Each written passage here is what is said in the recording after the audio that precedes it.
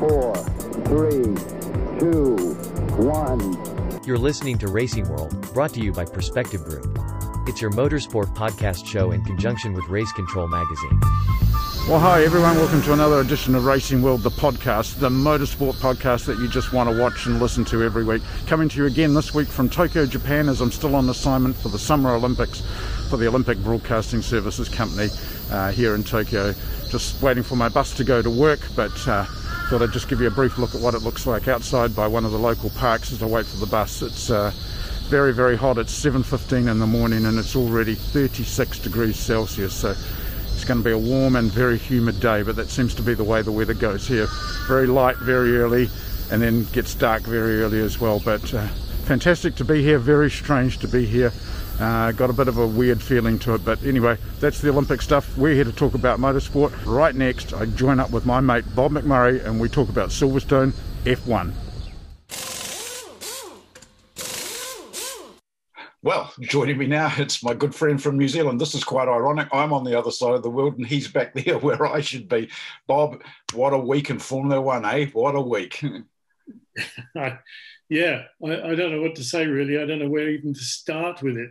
Well, let's start how they started with the announcement of the Formula One 2022 concept car. Yes. Which was on the grid, and they all looked at it, and all the drivers looked at it, and everybody went away, and I thought that was as underwhelming as you could possibly get.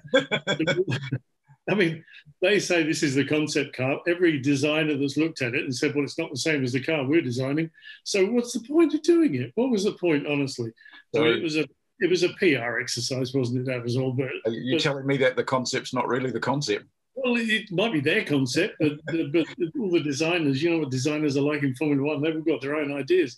So I think that was pretty much a non-event that was done just for, well, I don't know why it was done. For the British Grand Prix.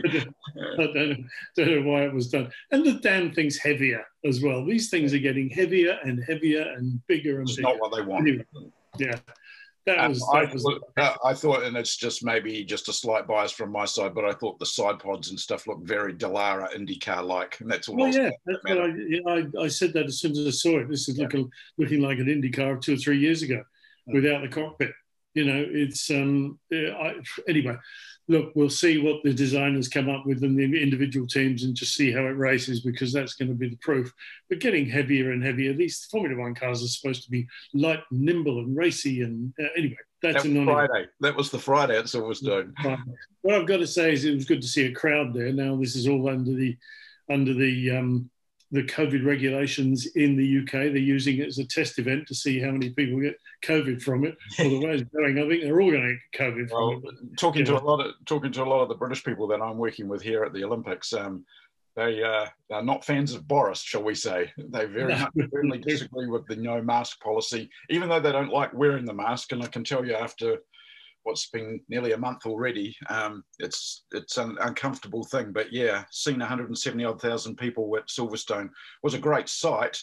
Yeah, I mean, it was a good crowd. They said they were getting 110, then 125, then 140 on the 3 days, which is a fair old crowd in Silverstone's being anyway. I mean, it was a good, and I got to say, I mean, I might be a little biased about Silverstone because I used to love going there, but what a beautiful place for a race. Well, it was fantastic. It was English summer weather, which is unusual. When I say English summer weather, that's usually cold and wet. So this was an anomaly in that it was dry and warm and very hot, but all the grass was mowed like Wimbledon. The track looked fantastic. It was a wide track. They could be all over it. I thought it is a great place for a race. So yeah, the immediate thing that went through my mind was, and I've written a note here to say, you know, next Grand Prix in the calendar is Hungary. What a contrast, really, you know, from a it'll be green. It'll be green, or some of it will be green, because they've had a lot of rain there. But yeah, that's going to be about the only difference. And then we came to the sprint race. Do you know, I'm usually fairly opinionated now and again. I've got views on it. I kind of afterwards I thought, yeah, okay. I don't know what to think. I really well. Yeah, but it was extra racing on the track, fine. But then you come to the fact where you got the free practice on Sunday morning. Well, that doesn't mean anything anymore. That's just for them to go out and go round and round and round. I think once the teams get used to it, they'll realise that if something happens, I think they realised anyway, but if something happens like happened in the race itself between Verstappen and Hamilton, then they're buggered for the weekend. So I don't know. We'll wait and see what it's like on different tracks than Silverstone, big wide open tracks. The next one's going to be at Monza. The next one after that, the final test of this year, they don't know where it's going to be yet. Maybe Brazil, but Brazil might not happen because of the way things are going there. So we'll see. So the sprint race, I'll leave it for a while and see. We'll just see what it's like when it's like. That's all. We may not often agree, or we debate fairly, shall we say? But I agree with you on that. It's like, let's see what happens. Yeah. So moving on. It was another race. I mean, this preponderance or this insistence from Formula One not to call it a race. It's a race. What else are you going to call guys lined up on a grid? And plus the fact I don't like I'm going on now, I was going to ignore it, but I don't like the fact that pole position for the Grand Prix is taken away. Okay, they've still got the qualifying, but that's for the sprint race. It's not for the Grand Prix. I want the pole position to be the Grand Prix in Detroit.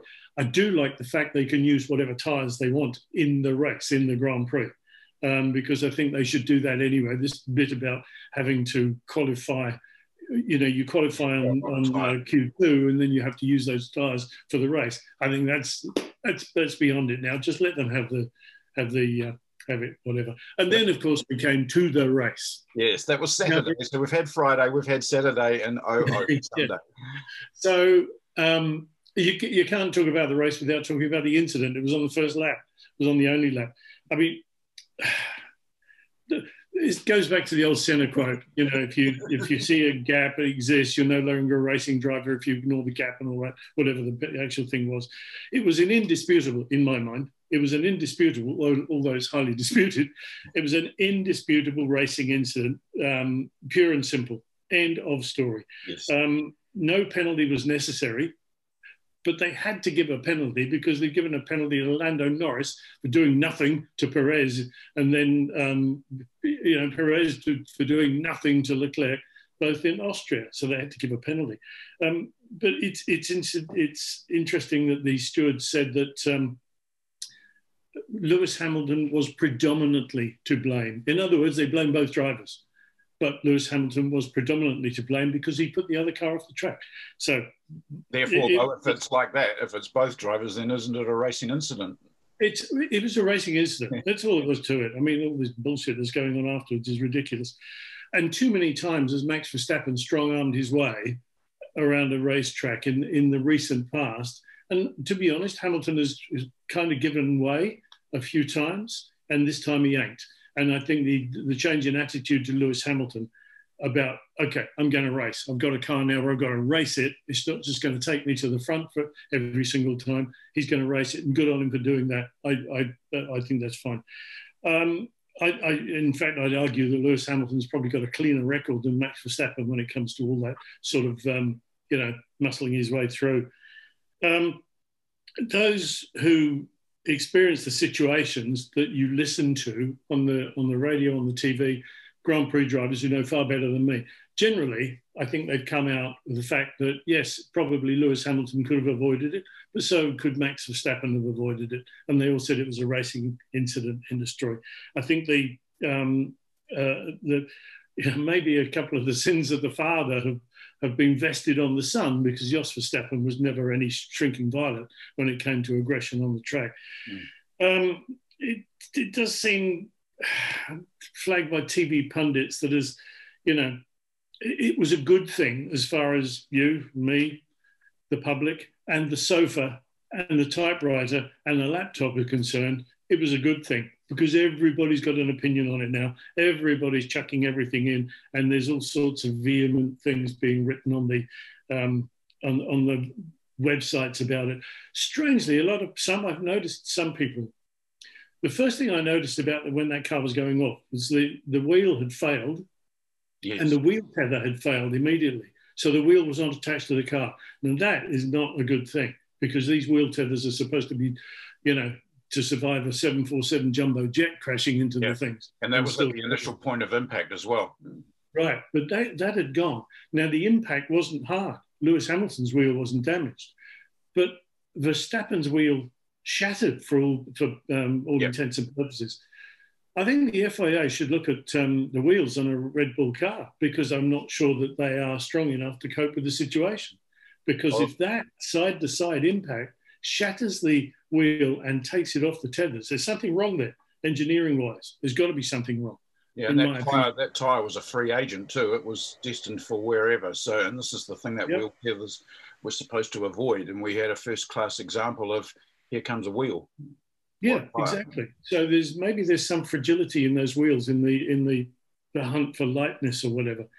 I suppose, it's going to be argued all the way around. But what annoys me most really is the histrionics displayed by, first of all, Max Verstappen, Christian Horner. I mean, for God's sake, give it away, mate, and Helmut Marko.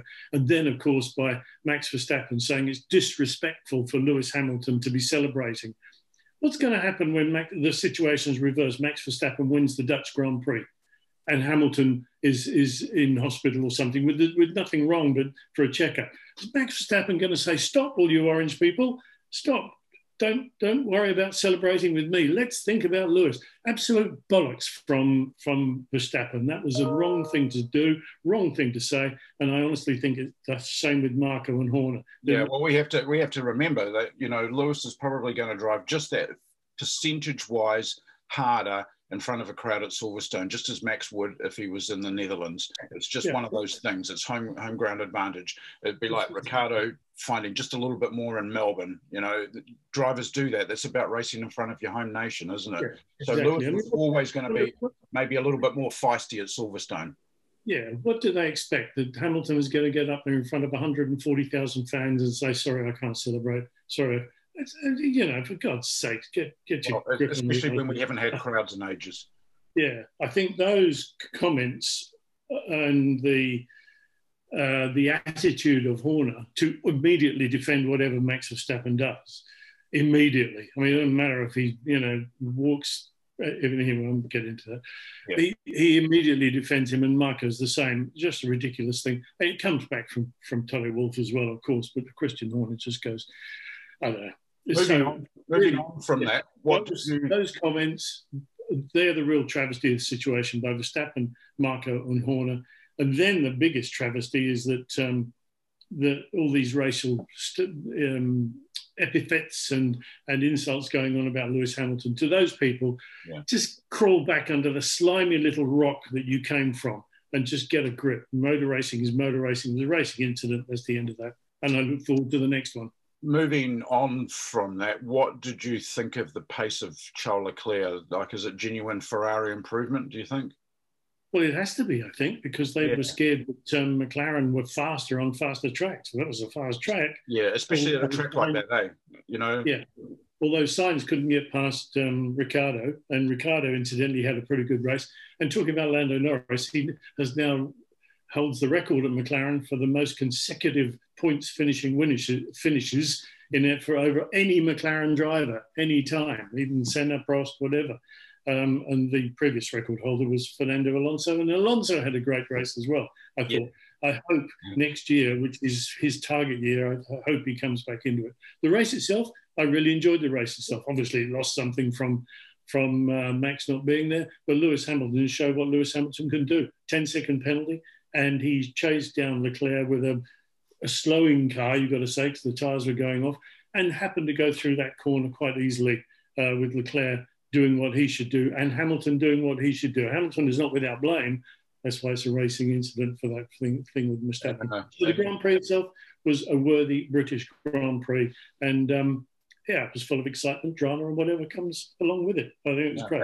Our mate Seb still having struggles, and not good for the mindset for Vettel, really. Like, no, that was a shame. He spun all on his own. It could have been, as we said last year, it could have been the time to maybe have walked away, but it's a wonderful thing. Some interesting photographs. I don't know if you saw them after the race. He was up in the grandstand clearing the rubbish. Yes, I did. Good, but why? Yeah, but why is that? But, Lawrence Stroll dispatched him to be the rubbish boy. Yeah, just go and pick up your own rubbish. There were lots of good performances all the way through and lots of fairly average ones. Perez didn't cover himself in glory when Red Bull really needed him by spinning in the sprint race, and then they dragged him into the end just to take the one fastest lap point from Lewis Hamilton. So, that's all he did.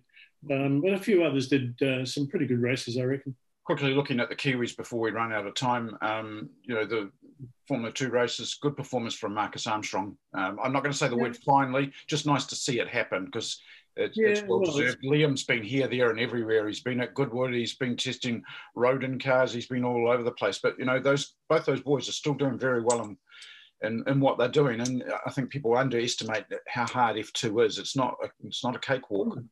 No, I absolutely get that. But I expected more from Liam Lawson over the weekend.